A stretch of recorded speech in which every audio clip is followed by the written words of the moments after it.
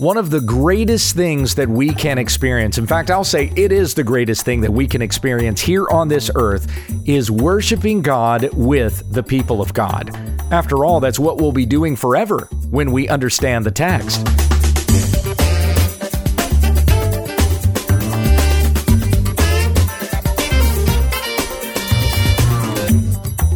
This is When We Understand the Text, a daily Bible commentary to help encourage your time in the Word.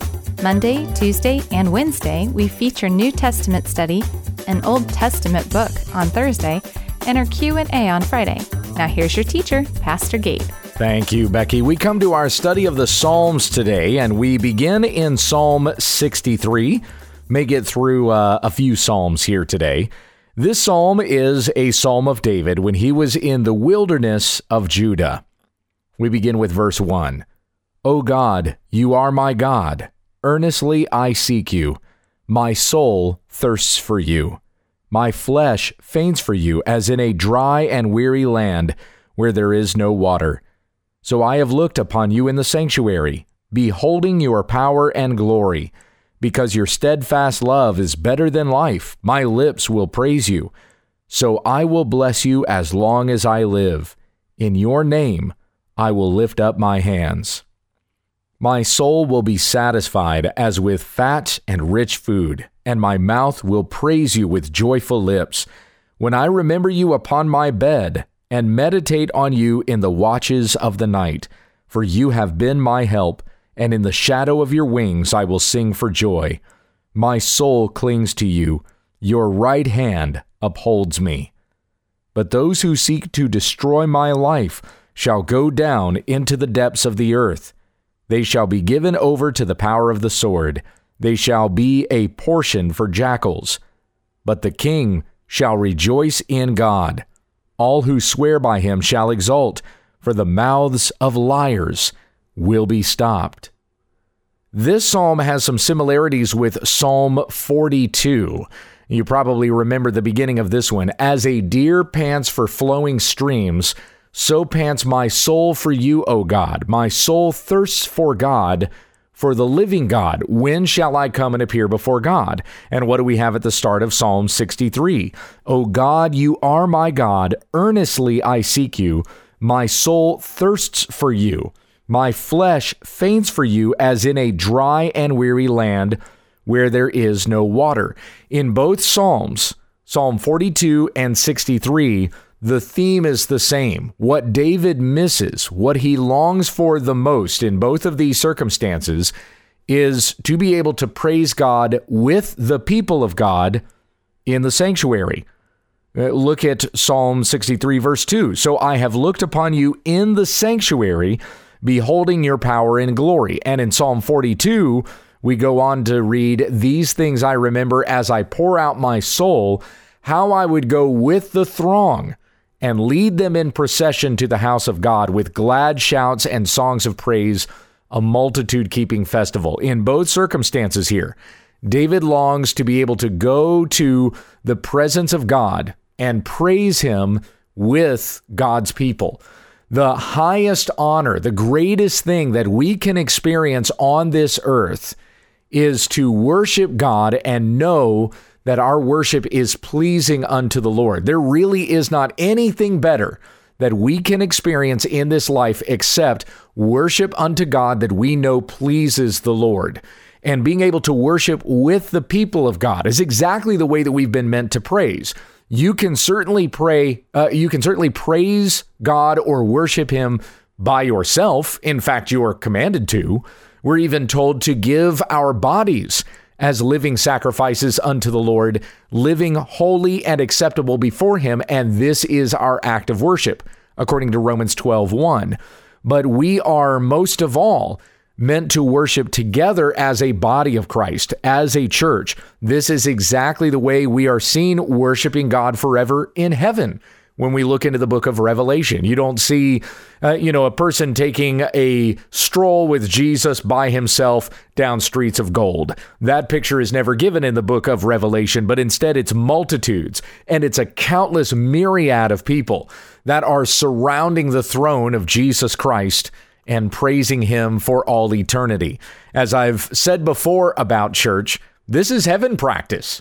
Going to church on Sunday, singing psalms and hymns and spiritual songs, making melody in our hearts to God, hearing the word of God proclaimed, praising him for the promises that he has given to us in his word and all that he has accomplished through his son Christ, worshiping him in light of all of this. This is what we're going to be doing for all eternity when we get to heaven. So David desires this, and he especially desires this as he is running from those who mean to kill him, who mean to strike him down.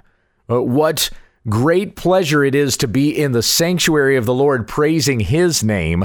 That's paradise for David. That's where he wants to be. And being in a dry and arid land, which the wilderness of Judah certainly was, just makes him long for that all the more. So we go on in Psalm 63 to verse 3, because your steadfast love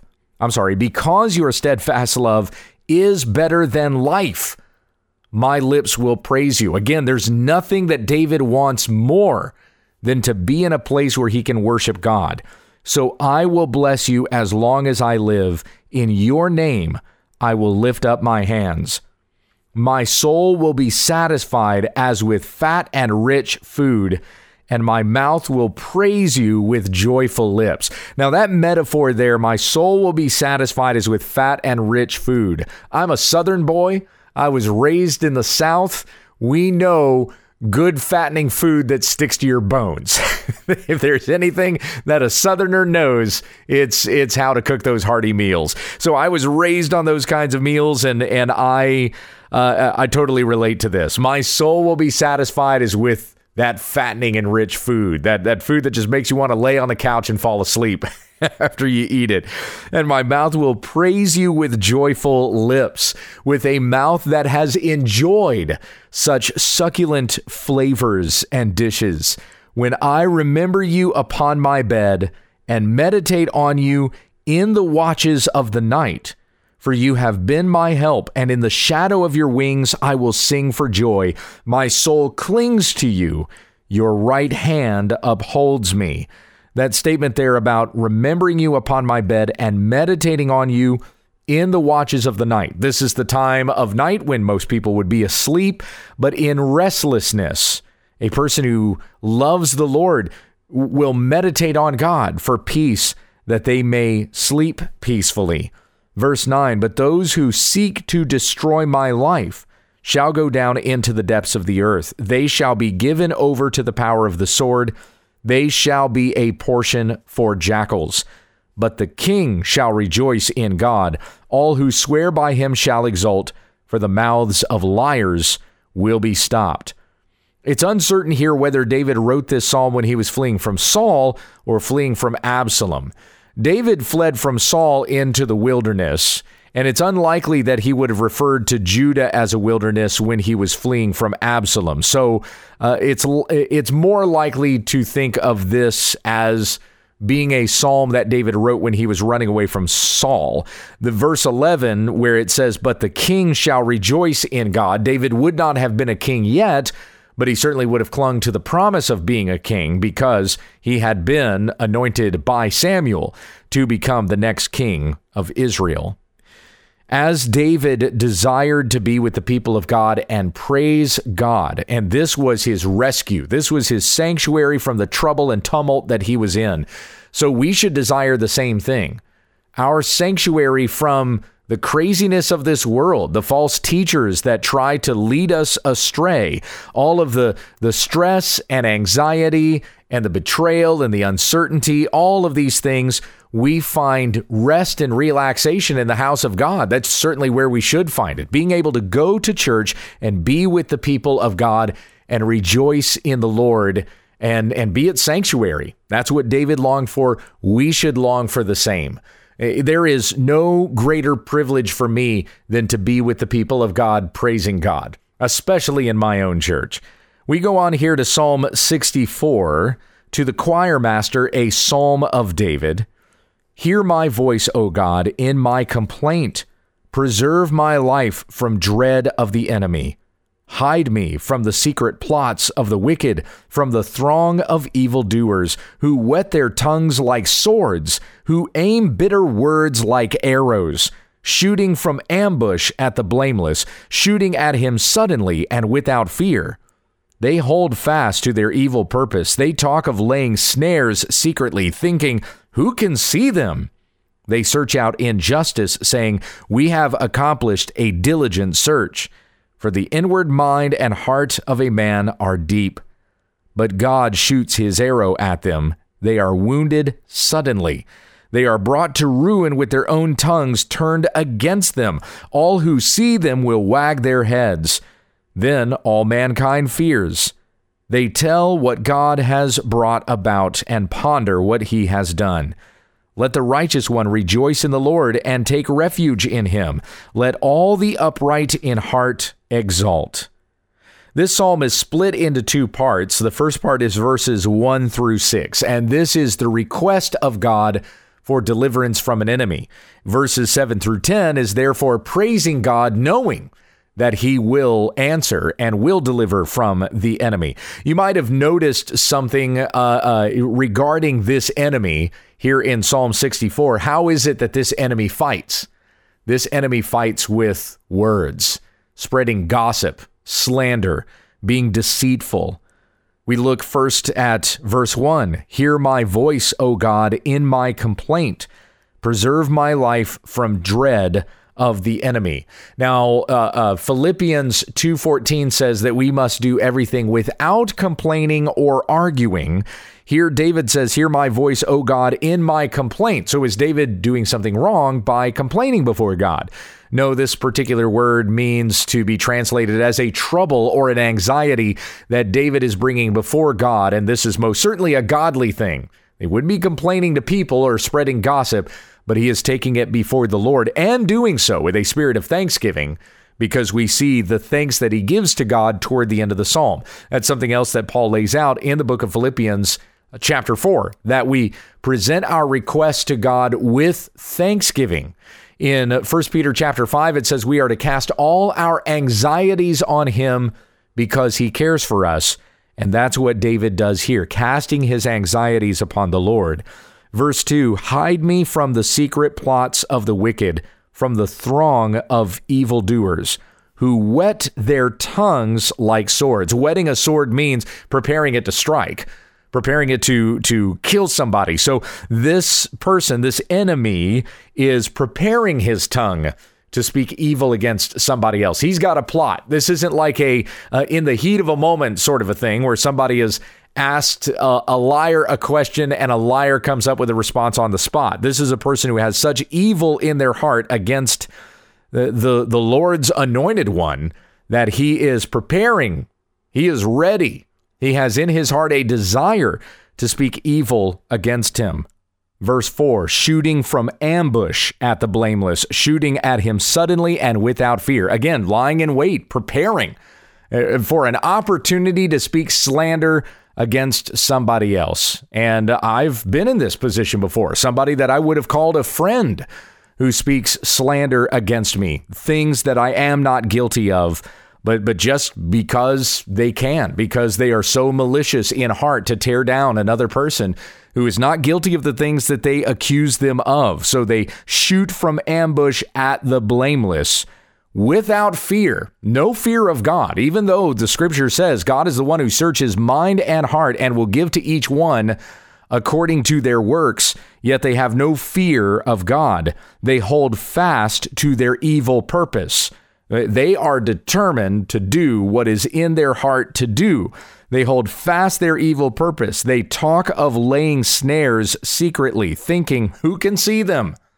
It's not like it's something that's kind of out there in the open that you can identify and avoid, but rather a malicious plan that is stored up in the heart. Nobody can see this plan that I am laying out, and I'm ready to just drop it on a person. They search out injustice, saying, we have accomplished a diligent search, for the inward mind and heart of a man are deep. And this is in reference to darkness. The heart and mind of a man are deep darkness. It's sinful. It cannot be trusted. Jeremiah 17:9, the heart is deceitful above all things and desperately sick. Who can understand it? Verse 10, I, the Lord, search the heart and test the mind to give every man according to his ways, according to the fruit of his deeds. So we must fear the Lord. We must know there is nothing in our mind and our heart that we can hide from God. And we should submit all of our thoughts unto Christ, lest we become like the one who has maliciousness and hate toward another. Verse 7, but God shoots his arrow at them. They are wounded suddenly. They will not escape the judgment of God.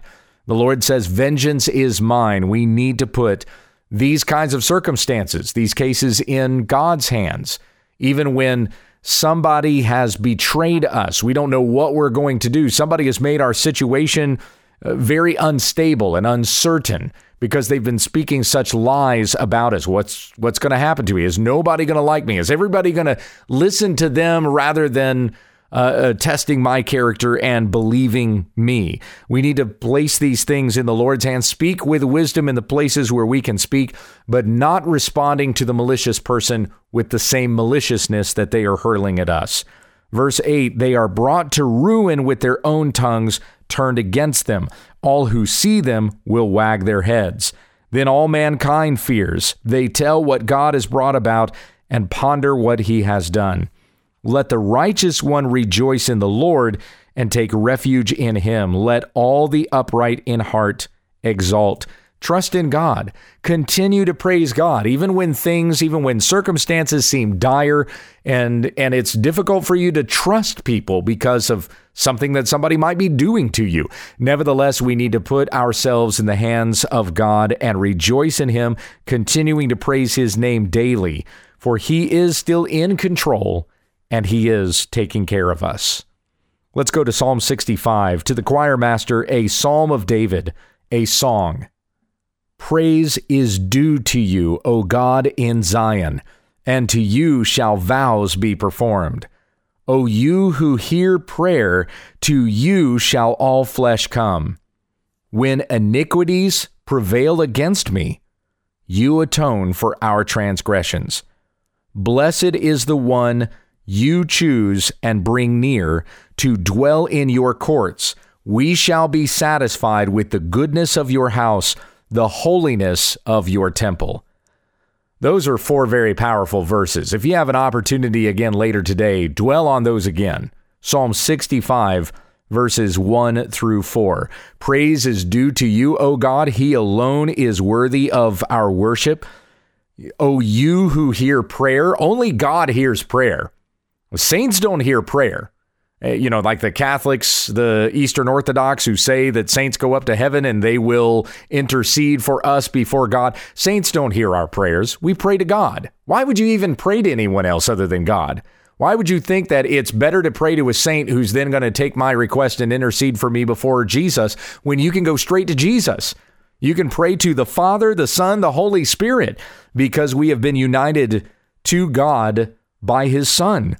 We go on to verse 3. When iniquities prevail against me, you atone for our transgressions. Recognize that this was said at a time when temple sacrifice was still going on. And yet David recognizes it is God who atones for sin, not the blood of animals.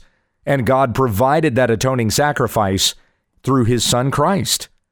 Verse 4. Blessed is the one you choose and bring near to dwell in your courts. We are worshipers of God because he chose us to worship him. Verse 5, by awesome deeds you answer us with righteousness, O God of our salvation, the hope of all the ends of the earth and of the farthest seas, the one who by his strength established the mountains, being girded with might, who stills the roaring of the seas, the roaring of their waves, the tumult of the peoples, so that those who dwell at the ends of the earth are in awe at your signs. You make the going out of the morning and the evening to shout for joy. You visit the earth and water it. You greatly enrich it. The river of God is full of water. You provide their grain, for so you have prepared it. You water its furrows abundantly, settling its ridges, softening it with showers, and blessing its growth. You crown the year with your bounty. Your wagon tracks overflow with abundance. The pastures of the wilderness overflow. The hills gird themselves with joy. The meadows clothe themselves with flocks. The valleys deck themselves with grain. They shout and sing together for joy. Let us conclude with prayer. Our Heavenly Father, we thank you for your goodness that you show to us every day, and I pray that we would recognize it. We go through some difficult trials and circumstances day by day, but even in the midst of these trials that come upon us, those who we thought loved us that betray us, even complete strangers that will levy accusations against us. And whenever we feel vexed or uneasy because of these things that might happen to us, let us not forget your goodness, the grace and mercy that you have shown us through your Son, Jesus Christ, so that we may praise you in a day of trouble, and we may long for the sanctuary, that we may be at peace with the people of God, looking all the more toward that day when we will be together with you forever in Christ Jesus in glory. Keep us steadfast, O Lord, and deliver us from temptation. Forgive us our sins and lead us in life everlasting. In Jesus' name we pray. Amen. Pastor Gabe keeps a regular blog sharing personal thoughts, alerting readers to false teachers, and offering commentary on the church and social issues. You can find a link to the blog through our website, www.utt.com. Thank you for listening, and join us again tomorrow as we continue our study in God's Word, when we understand the text.